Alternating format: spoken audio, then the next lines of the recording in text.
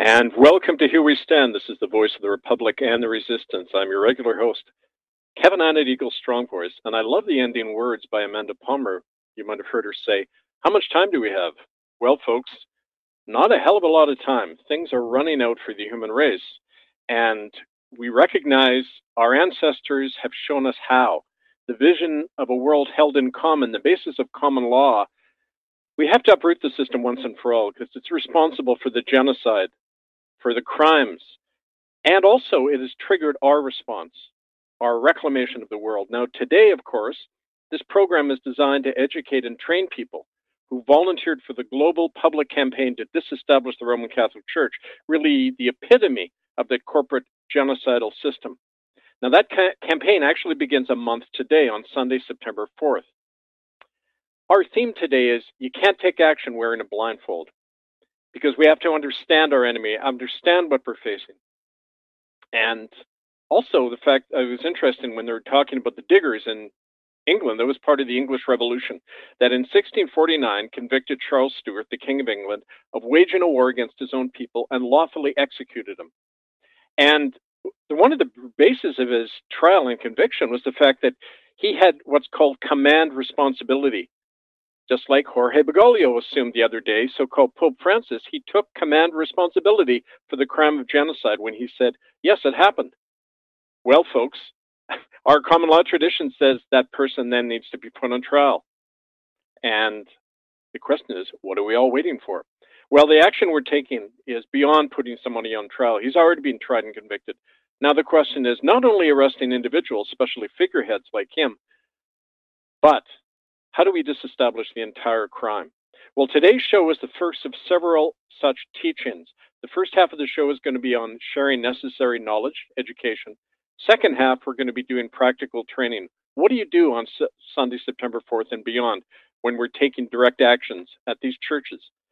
Because these training workshops are being conducted not only in Canada, but in America and 7 other countries in Europe and Asia. People in those countries are all part of our growing Common Law Republic Alliance.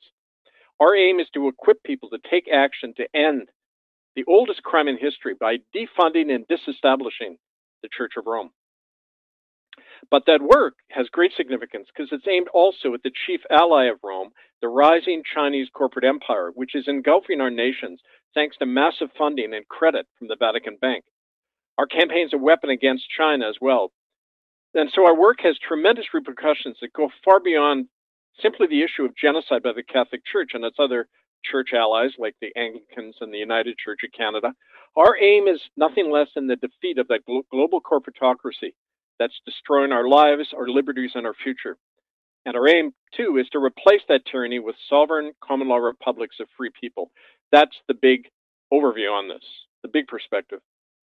Now, if you listen to last week's July 31st broadcast, you'll understand part of the monstrous nature of what we face. You heard eyewitness voices of the Canadian genocide and also a description of the details of the nature of the Vatican as a transnational criminal power. But you also heard, as you do on every show, the great power that we all hold once we overcome dependency and slave thinking by acting together. Now, in that regard, and tomorrow on our websites, murderbydecree.com under ITCCS updates and republicofcanada.org under breaking news, there'll be posted 3 very important documents. First of all, is the law passed. The public reparations law passed last Thursday, August 4th, which nullifies the Church of Rome and expropriates its possessions, its land, its wealth, come everywhere in the world. This is a nullified criminal power, and under international law, we all have the right to seize the wealth and lands of the Church of Rome, the biggest corporation on the planet and the most secretive. That law is operable anywhere in the world because common law has universal jurisdiction. That's the first thing that'll be posted. The second is the actual warrant, allowing you to go into these places and seize the property. It's called a global banishment and expropriation warrant, issued by our International Common Law Court of Justice. It's dated as of midnight, August 4th, and it requires everyone to not only vacate those churches and surrender the wealth, but it empowers the police and deputizes the police to assist us Anyone who interferes with this law is obstructing justice and under the law can be detained. That's worked in the past when we've done church occupations. The police have always stood back when we show them these documents. And the final document you'll see is a public notice, a leaflet I hand out to the public saying, look, the Catholic Church is the convicted criminal body. It's been illegally expropriated and banished from our community, and its properties and wealth have been seized by court order and now belong to and can be used by the people. So in other words, we're not going in and just grabbing this for ourselves. We grab it in the name and take it lawfully in the name of all the people. And that's the meaning of the law that was passed and how we're going to start enacting it. Now, our allies in America, Ireland, England, France, Holland, Italy, Greece, and Australia are passing similar laws over the next week or so. The warrant being issued tomorrow is going to be posted on this site, like I said. But it allows us to act lawfully and collectively, and that's the difference. And that's the power of our movement. When we did that in the past, it forced a pope from office, it forced the truth of genocide into public light. We're going to be doing that again. Only now, not only in Canada, but around the world.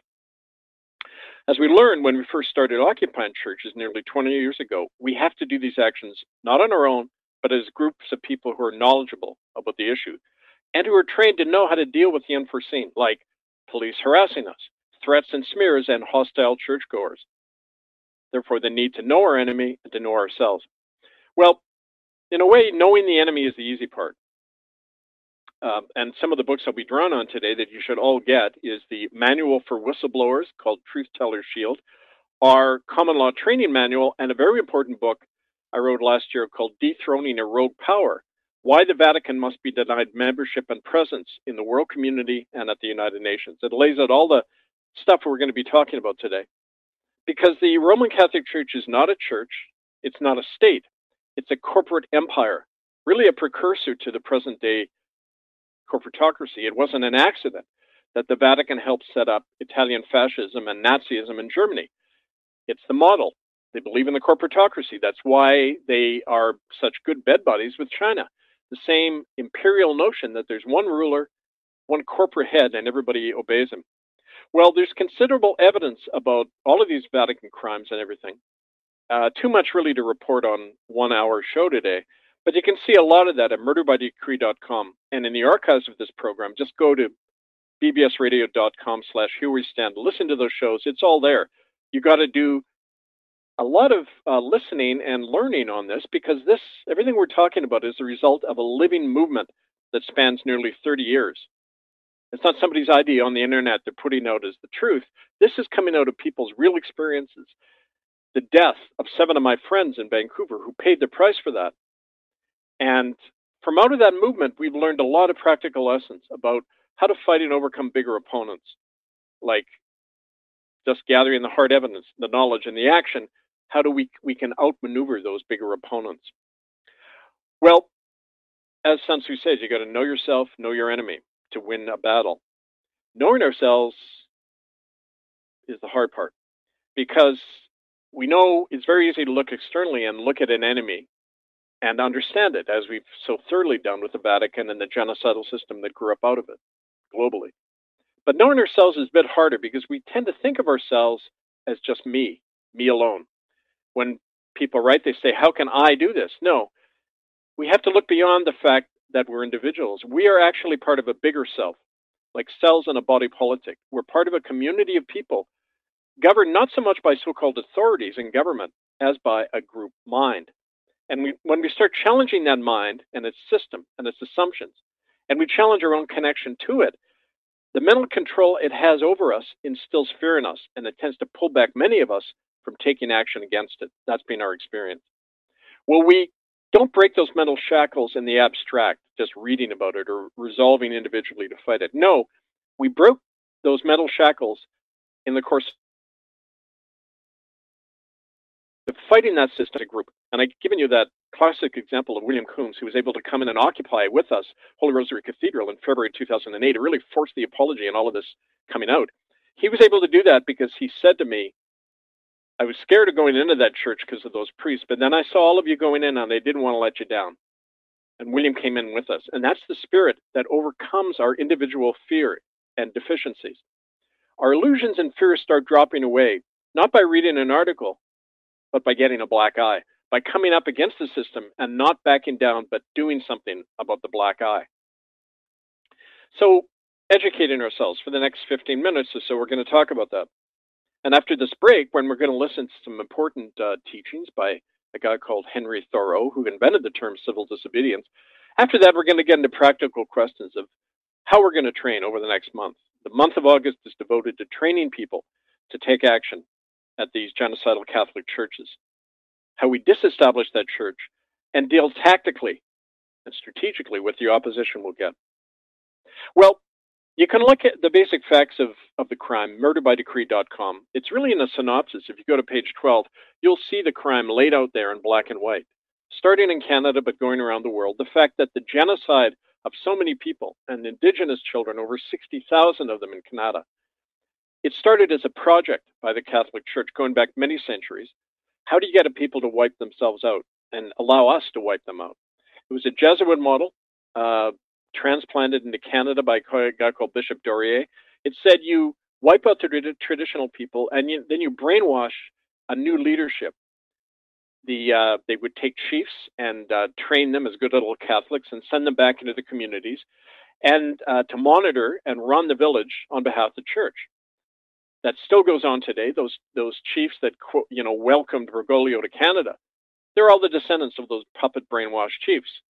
And as part of that, they had to wipe out the traditional people. Well, remnants of those traditional people survived. Those are the ones who work with us. Those are the ones who are going to be doing actions. Well, we're seizing Catholic churches. They're going to be occupying church lands all over their territories, as they've already done among the Chilcotin, the Squamish, the Métis, the Cree people. They've all been seizing church lands, evicting the priests from the local Catholic church and either burning it down, as happened the last year or two, or taking over the church buildings and opening them up as daycares, homes for the homeless, that kind of thing that we can all start doing with these Catholic churches. So that system has been in place for a long time. It was transplanted. It began in Rome, and it's going to end there because they're the main target in our crosshairs. So educate yourself. Go to murderbydecree.com. It gives you the background into what we're facing. The specific actor, again, bringing it up to today, the book you should get is this Dethroning a Rogue Power. Go to Amazon.com, put in my name, Kevin Annett, Annett. You'll see it right there, advertised as one of my books, Dethroning a Rogue Power. And what that does, I'm going to spend a few minutes going into that because it talks about the fact that as the oldest and wealthiest corporation on the planet, the Church of Rome actually claims authority in both this world and the next, which is a very strange thing to do because I read somewhere that Jesus said, "My kingdom is not of this world." And yet they claim to occupy authority in both worlds. I often say, well, what need has God of a Vatican bank or property? It was interesting because when the Nunavut City Council, you may recall we talked last week, Nunavut City Council nullified tax exemptions for the Catholic Church on their land just before Bergoglio showed up for his 2-hour token visit to them. And the Catholic priest was up in arms saying, this is discrimination against us. Well, folks, you're just paying taxes now like anybody else. And as a matter of fact, you don't even have the right to operate now lawfully because you're a criminal society. And that money you save is going to be used for criminal purposes. Hence our obligation to take that money from you. Otherwise, just read the Transnational Criminal Organization Act passed in 2000. International law, you murder children and traffic them, you don't have the right to collect money for yourself. And so this whole line by the church that they're both a government and a religion, it falls flat on its face when you look at what happens in practice. And the thing about the Catholic Church that you need to know is that there's 4 things defined as being a transnational criminal organization. And the Catholic Church fulfills all of those. It traffics human beings. It, especially women and children, it smuggles migrants, it launders money for criminal organizations, specifically the mafia, and it illicitly manufactures and traffics firearms. Again, you look at this book, and we've got it all documented how it does that. For example, human trafficking. It's got the longest history of human trafficking of any corporation on the planet. That's right in its whole philosophy. The whole history of European colonialism, genocide, religious persecution, the way it operates boarding schools, orphanages, and child labor sweatshops and hospitals that have trafficked children, newborns, standing policy of the Catholic Church to grab newborns and traffic them and do even worse things with them. And we'll get to that in a minute about the Ninth Circle. In addition, the standing Vatican policy, it's called Crimen Solicitanis. It's governed all Catholics since the year 1929. It says when children are raped by priests or in any way harmed within the church, everyone is silenced. No one is to tell the police. Anyone who does is excommunicated. Now, to a non-Catholic, we don't quite understand the significance of that. It means in their mindset, their very strange mindset, that one man can throw them into hell. If you're excommunicated, you end up in hell. And not only that, get this, I didn't realize this till I checked out in Vatican archives. When you're an excommunicant, you can be legally killed because the Vatican claims power of life and death over every single human being on the planet, still to this day, coming from the Unum Sanctum Papal Bull of 1302, still in effect. It says if you're excommunicated, we can then kill you. And so people get terrorized by this fact. So if you snitch out a child rapist, you can then be killed. You're not just excommunicated, you're fair game to be killed. That's how they keep everyone in line. And so this policy is a criminal conspiracy all over the planet. It means if you're a Catholic, you have to help cover up child trafficking and you're not to tell the police. That's also an act of treason. It means that you have to violate the child protection laws and due process within your own country. You've got to act as an agent of a foreign power to aid and abet child rape, to protect child rapists and child killers. That's what every Catholic is expected to do under canon law. Now, I want a very important point here. One of the law we passed is called the Public Reparations Law. The seizing Catholic wealth is reparations for all their crimes. But also it's called a praemunire. And that's a very important thing. In English common law, going back to the 14th century, the kings of England and the Parliament passed a thing called the praemunire, which said the Catholic Church does not have the right to take money out of our country, nor does any English citizen have the right to operate as an agent of the Pope, because that's an act of treason. So every time the Vatican pumps money out of Canada or any country, they're committing a crime under common law. And anytime anyone acts as an agent of the Vatican, which every Catholic is expected to do, then they too are committing an act of treason against the people of our countries. In other words, the Vatican has been a declared enemy of the people of every free state since the 14th century. But of course, those laws, those traditions are completely buried. When they repress common law, they're also repressing the knowledge of this oldest enemy of the people on the planet. People say, oh, we can't listen to this. He's a raving anti-Catholic. Well, folks, the Pope himself is an enemy of every single Catholic. They can take any one of your children and kill them at any point and traffic them, and you can't do a thing about it. Is that the kind of church you want to belong to? This is what we say to people. This is part of the stuff in the material we're going to be sharing with people at these Catholic churches before and during our occupation and seizure of them. So that's one aspect of the crimes of the Vatican. Arms trafficking, they own the biggest small arms company in the world. They're heavily invested in all the computer technology and arms dealers all over the world. They fund third world dictators. As a matter of fact, the present guy, Jorge Bergoglio, so-called Pope Francis, the convicted criminal, as part of his cover-up for the Argentine military junta and their murder of 30,000 Argentines, he helped get them Exocet missiles in their war against England in 1982 in the Falkland Islands. Archbishop Bergoglio lined up the Exocet missiles through the Vatican Bank. So these are the kind of darlings that we're dealing with, these kinds of arms dealers, child traffickers, and the crime goes on and on and on. The U.S. Justice Department figures that since in the last 10 years, get this, the Vatican Bank has laundered over $100 billion for organized crime across the world. $100 billion for the mafia. That's what the money in the collection plate is being used for, and that's why we have the right to seize it. So I would urge you to look through that book, Dethroning a Rogue Power. It gives really important examples. Here's another more personal example. I remember when I went to Rome for the first time, I conducted an exorcism there. That's a story in itself, October 2009. And the next day, a tornado hit the center of Rome. And that week, the European press began reporting Pope Benedict's personal involvement in covering up the death of children in the Catholic Church. So these actions do have an impact. But I remember when I was there, I met this seasoned Italian senator. His name was Furio Colombo in the Democrat Party there.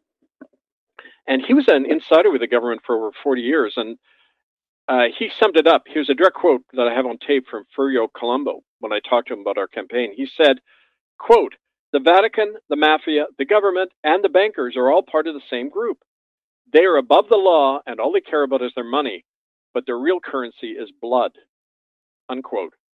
Now, that's from a senior Italian senator who'd been in and out of government for over 40 years. Now, he mentioned blood, so I mentioned to him about the Ninth Circle. I'd just been meeting Toast Nienhaus and Anne-Marie von Bienenberg, the insiders in the Ninth Circle who were raised in the cult, saw children sacrificed ritually in Catholic cathedrals all over Europe, and saw Bergoglio and Ratzinger both participate in those ceremonies. When Furio Colombo, the senator, said their real currency is blood, I mentioned the Ninth Circle to him, and he looked shocked. He closed the door of his office, and he looked sick. And he said with a trembling voice, "If I say anything about that group, I will not live out the week," unquote. Furio Colombo, Italian senator, right from the horse's mouth. So, I mean, this is what we're dealing with, folks, but it's kind of like, I love that scene in the movie The Untouchables, where Al Capone, who runs Chicago, is being taken on by a federal treasury agent, Eliot Ness. And Eliot Ness finds the one honest cop on the Chicago police force. And, the cop shows where Capone is operating inside all these banks. And Eliot Ness is confused. He said, "You mean he owns all these banks and he's operating totally in the open?" And the cop kind of smiles and says, "Yeah, well, the problem isn't that people don't know what's going on. The problem is who wants to go up against Al Capone." Right. I mean, when he owns the town. Well, in a larger sense, that's exactly what we're dealing with, folks. Who wants to go up against the Catholic Church? They run everything, don't they? Well, they're weaker than you think. They may try to minimize and decriminalize and normalize their acts of genocide, but the truth is everywhere. We see it, and people are beginning to awaken to that. And that's part of the main lesson of this education. Now, of course, we can't summarize it all now. What we are going to do now is give my voice a break. We're going to listen to two little short 5-minute educationals on civil disobedience and really what we're fighting for from the writings of Henry David Thoreau, 19th century American, really a bright light who really brought in the fact that we don't have to go along with the powers that be as sovereign beings endowed by our Creator with unalienable liberties and soul. We have the right to say no at any point, including and especially to these powers, to the government and churches. We're going to listen to this for a few minutes, and then we'll be back.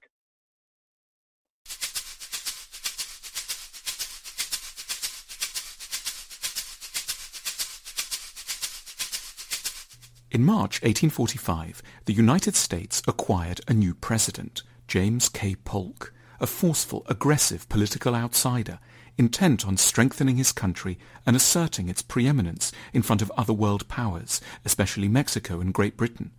Within a year of his inauguration, he had declared full-scale war on Mexico because of squabbles over the Texan border, and was soon rattling his saber at Britain over the ownership of Oregon. To complete the picture, Polk was a vigorous defender of slavery, who dismissed the arguments of abolitionists as naive and sentimental. Polk was a popular president, admired by many for his gung-ho manner, but a sizable minority of the citizenry disliked him intensely. One especially committed opponent was a writer from Massachusetts called Henry David Thoreau. Thoreau is now a canonical American literary figure, studied in every high school for his lyrical masterpiece, Walden.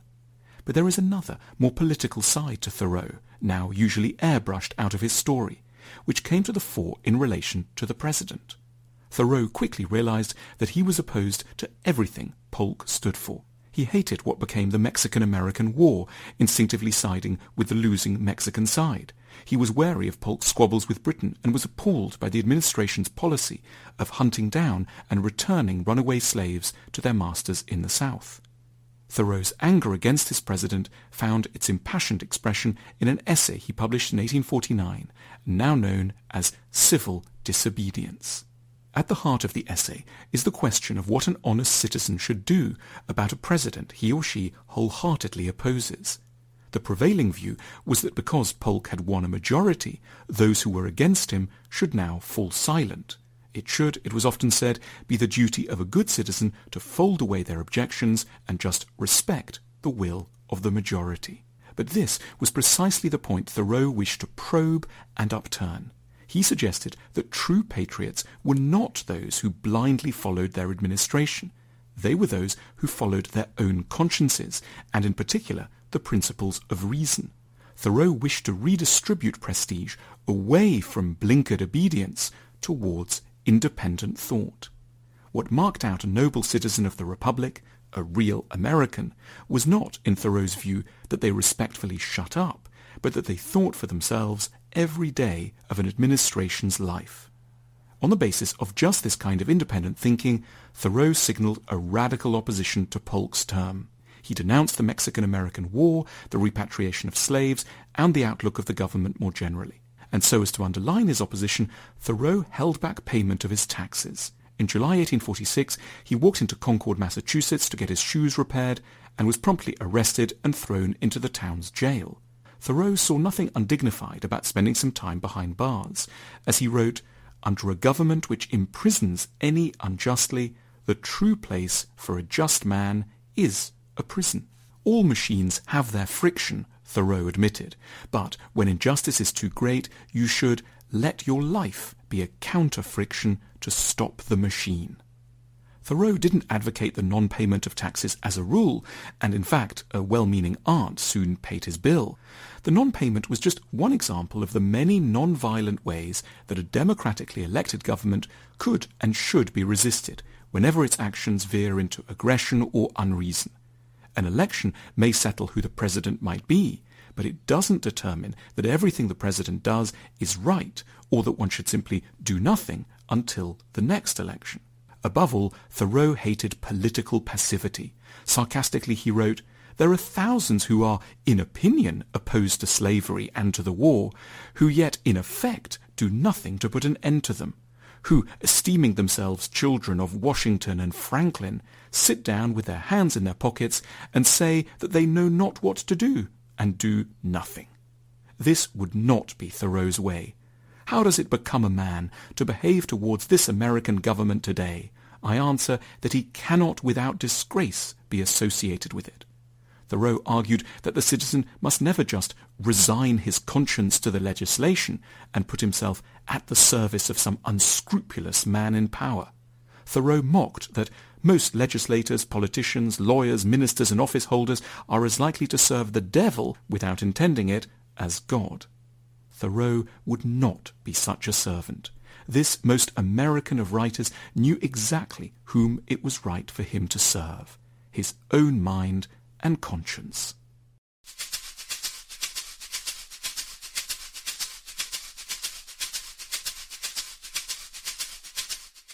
Most of the time, successful modern life involves lots of technology, constantly being connected with other people, working very hard for as much money as possible, and doing what we're told. So it may come as a surprise that some of the best advice about modern life comes from an unemployed writer who lived alone in the woods and refused to pay his taxes. Henry David Thoreau reminds us about the importance of simplicity, authenticity, and downright disobedience. He was born in 1817 in Concord, an unassuming town west of Boston. His father was a pencil maker, and his mother took in boarders. He attended Harvard College in 1833, yet he rejected the ordinary career paths like law, medicine, or the church. Then Thoreau struck up a remarkable friendship with the American transcendentalist philosopher Ralph Waldo Emerson. Transcendentalism is a philosophy that emphasizes the importance of the spiritual over the material when it comes to leading a fulfilling life. Emerson and his transcendentalism had a huge influence on Thoreau. Moreover, Emerson helped Thoreau find a place where he could focus on his writing. The older man owned a plot of land in the woods surrounding the nearby Walden Pond, and in 1845 he allowed Thoreau to build a small cabin there, 3 by 4.5 meters. In his 2 years in the cabin, Thoreau penned the first draft of his most notable work, Walden, or Life in the Woods, which was eventually published in 1854. It would become an inspirational text about self-discovery. Thoreau argued that his escape to Walden Pond was not simply a relaxing retreat to the forest. He settled there to live deep and suck out the marrow of life, as he put it. I went to the woods because I wished to live deliberately, to front only the essential facts of life, and see if I could not learn what it had to teach, and not, when I came to die, discover that I had not lived. After some time in the cabin, Thoreau discovered a different, more conscious lifestyle. To begin with, he concluded that we actually need very few things. He suggested that we think about our belongings in terms of how little we can get by with, rather than how much we can get. He managed to sustain himself on only one day of work a week. He pointed out that walking the distance of a 30-mile train journey took a day, but working to earn the money to pay for the same journey would take more than a day. Like his friend Emerson, Thoreau deeply valued what he called self-reliance. He distrusted society and the progress it claimed to have made. The civilized man has built a coach, he said, but has lost the use of his feet. He felt that economic independence from other people and from the government was crucial, and while he understood that we need companionship from time to time, he felt that too often we use others' company to fill gaps in our inner life that we're afraid to confront. The task of learning to live alone was, for Thoreau, not so much about carrying out daily chores as it was about becoming a good companion for oneself, relying first and foremost on oneself for friendship, intimacy, and moral guidance. Insist on yourself, never imitate, he wrote. Most of all, one should change oneself before seeking to change the world. Thoreau also viewed technology as an often unnecessary distraction. He saw the practical benefits of new inventions, but he also warned that these innovations couldn't address the real challenges of personal happiness. Our inventions are wont to be pretty toys which distract our attention from serious things. We are in great haste to construct a magnetic telegraph from Maine to Texas, but Maine and Texas, it may be, have nothing important to communicate. Thoreau believed we should instead look to nature, which is full of spiritual significance. He thought of animals, forests, and waterfalls as inherently valuable both for their beauty and their role in the ecosystem. We can best understand ourselves as a part of nature. We should see ourselves as nature looking into nature, rather than an external force or the master of nature. Most of all, nature provides the meaning that money and technology and other people's opinions cannot, by teaching us to be humble and more aware, by fostering introspection and self-discovery. This mental state, and not money or technology, provides real progress. Thoreau optimistically declared, "Only that day dawns to which we are awake. There is more day to dawn. The sun is but a morning star."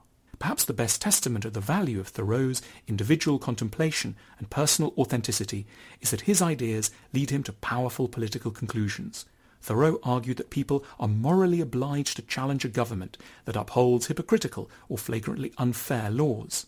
So Thoreau turned to what he called civil disobedience, peacefully resisting immoral laws in protest. In July 1846, he withheld payment of his poll tax duty to avoid paying for the Mexican-American War and slavery. "I ask for, not at once no government, but at once a better government," he wrote after spending the night in jail. It was not until it was picked up by subsequent reformers that his essay, Civil Disobedience, became one of the most influential pieces of American political philosophy in history, influencing Gandhi, Martin Luther King, and the anti-Nazi resistance. Despite his time as a hermit, Thoreau teaches us how to approach our frighteningly vast, highly interconnected, and morally troubling modern society. He challenges us to be authentic, not just by avoiding material life and its distractions, but by engaging with the world and withdrawing our support for the government when we believe it's acting unjustly. His works endure and remind us of just how important it is to remove the distractions of money, technology, and other people's views in order to live according to our best and truest nature.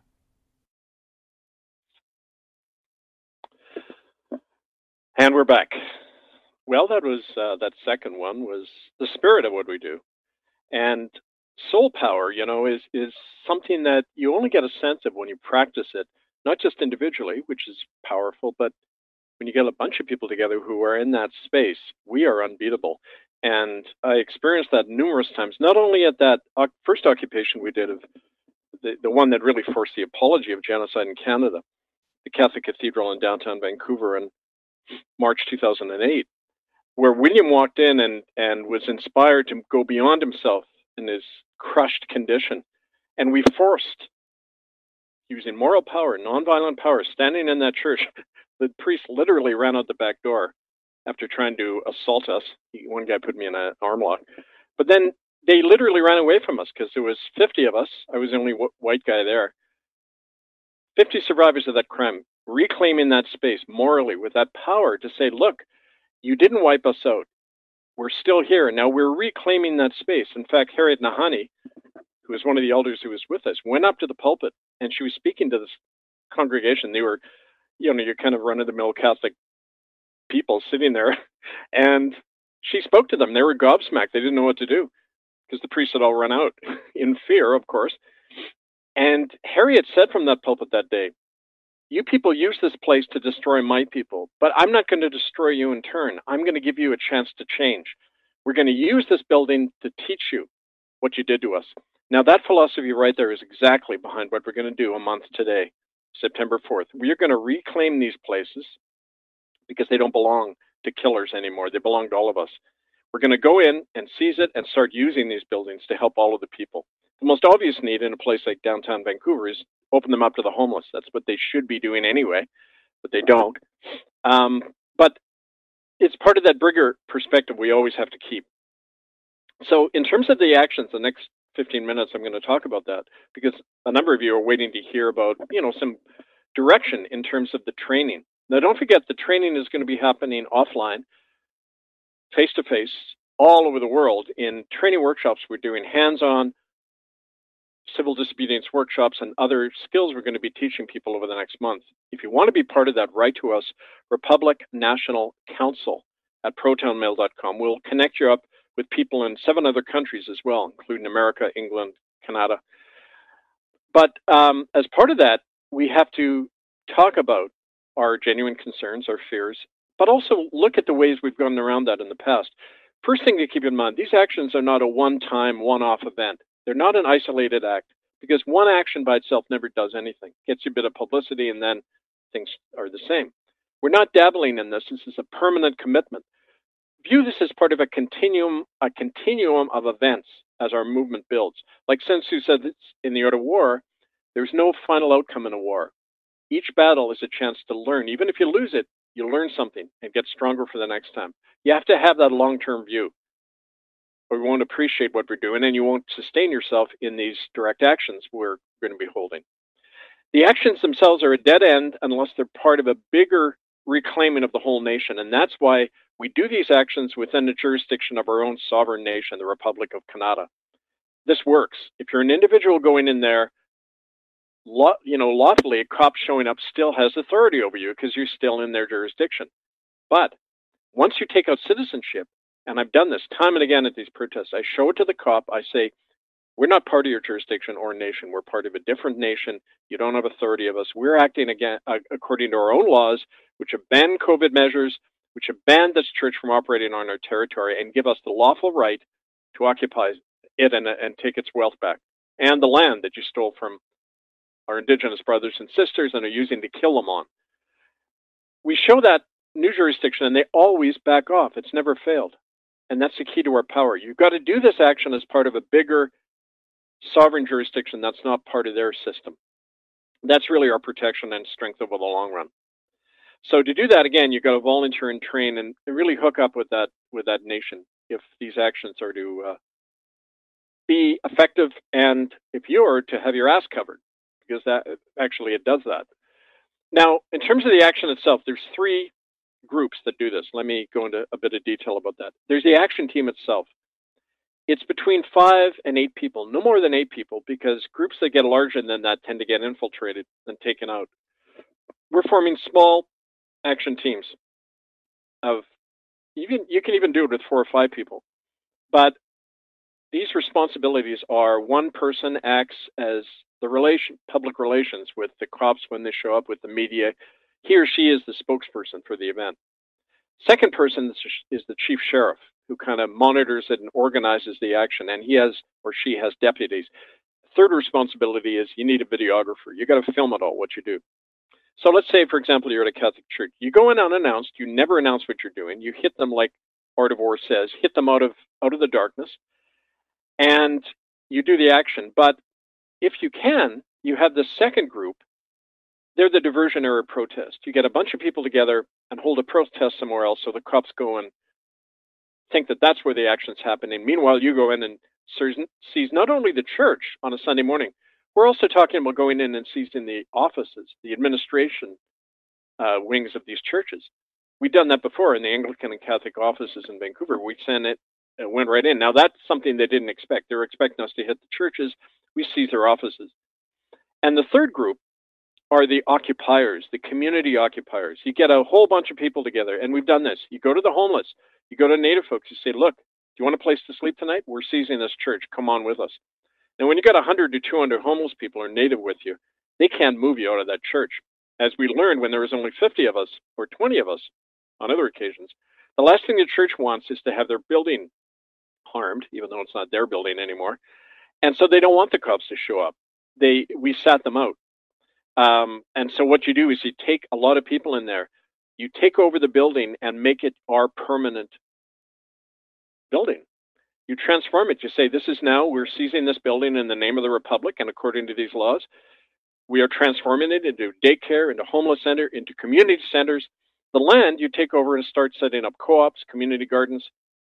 Now we have all that information about where the Catholic Church owns lands, where their strategic centers are, and we provide that to people. And so there's the three aspects. The action team, kind of the tip of the spear, the diversionary protest, and then the bigger group, the whole community. You want to mobilize the whole community like we do. You enforce common law laws as a group. Every citizen is obligated to be an enforcer of the law. So you get a lot of them together, and this takes preparation. You got to do education. You got to run the idea past people, start meeting, give examples of how it's worked, like out of our movement. We're going to be doing all of that on the ground. So keep in mind those three aspects of what you're going to organize. How we fight, we do it nonviolently, of course. We don't need violence. We're the majority. And, of course, we need to defend ourselves.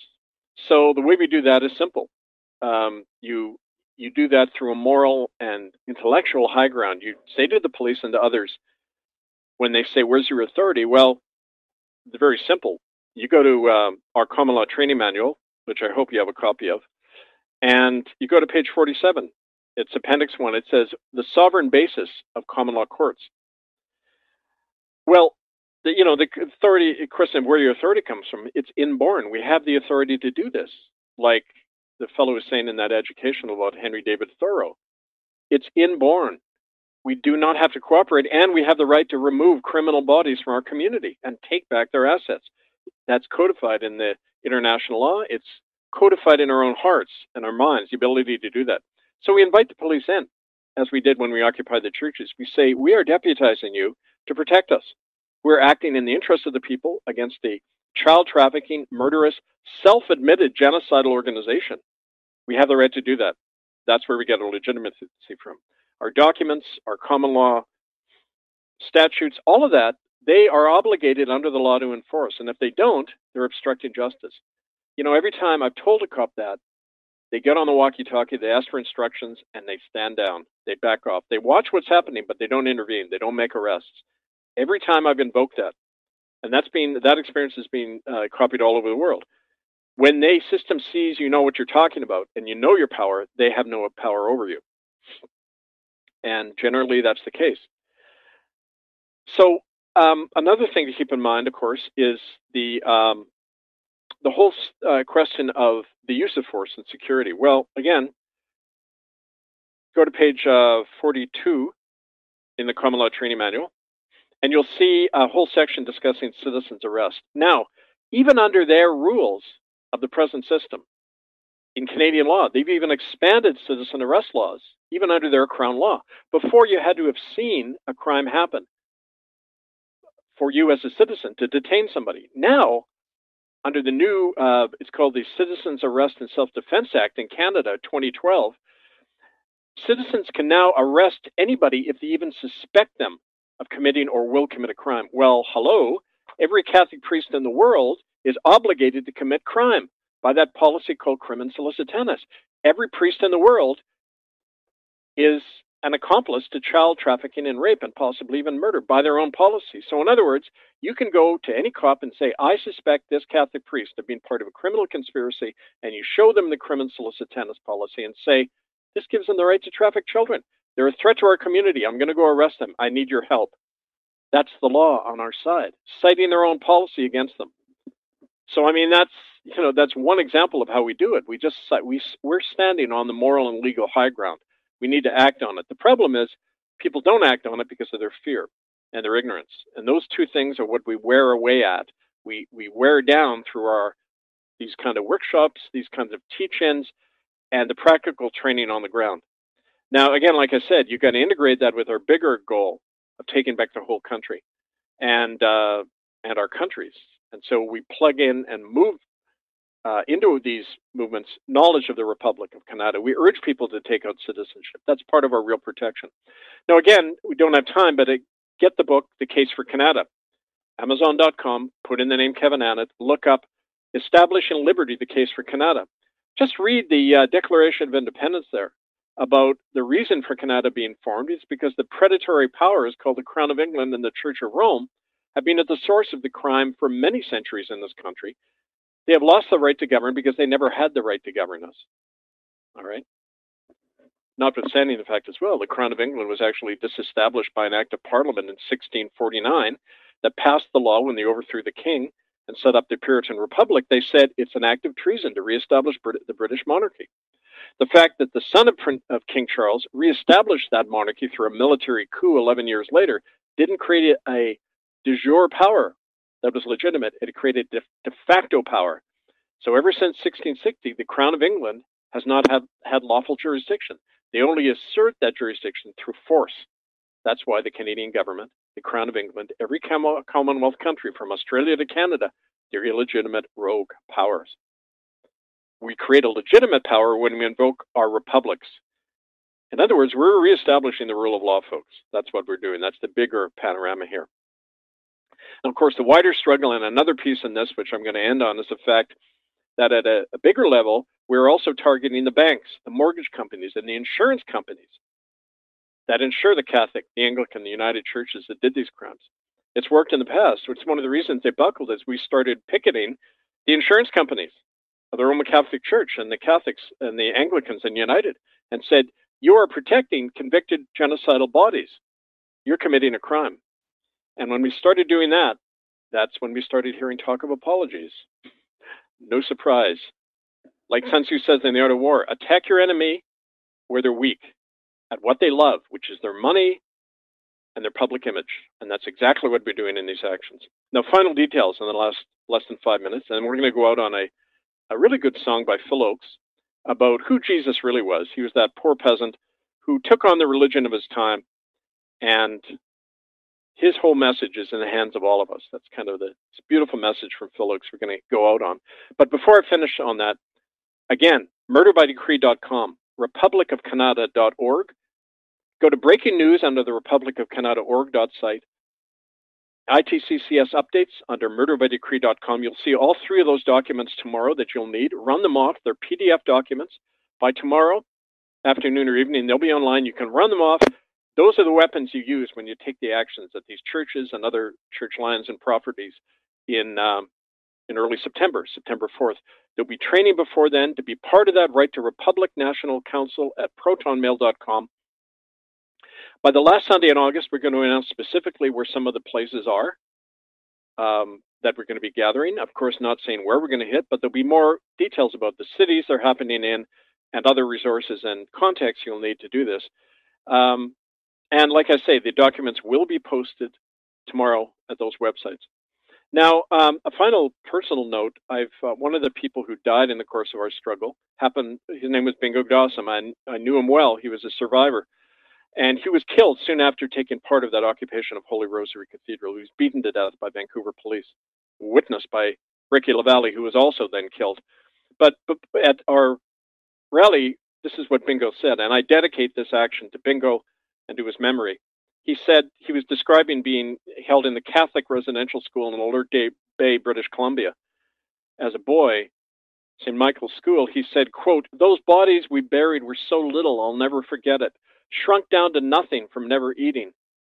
But we ran out of ground, so we had to start shoving those kids in the school furnace. The Mounties and the Catholic priests showed up to supervise us when we burned up their bodies. They used to laugh and clap while we were doing it. Brother Clancy told me, there's nothing wrong with this. We're just solving the Indian problem. Everybody knew it was happening. You could smell that stench for miles. They're just pretending now they didn't know. That happened in 1962 in Alert Bay, British Columbia. Remember, bingo, remember those fallen children. May their spirit activate you when you take this action. I need you to stay strong and stay clear in this and realize that unless we take these actions now, not just talk about it, but take action now, more children will die, and the sacrifice of bingo and so many of us will have been in vain. The responsibility is in your hands. Listen to this song. Take heed of the dangers facing us if we don't act, not if we do act. This is Kevin Annett, Eagle Strong Voice. We'll be back next week. Republic National Council at protonmail.com. Stay strong. Take action. Thank you.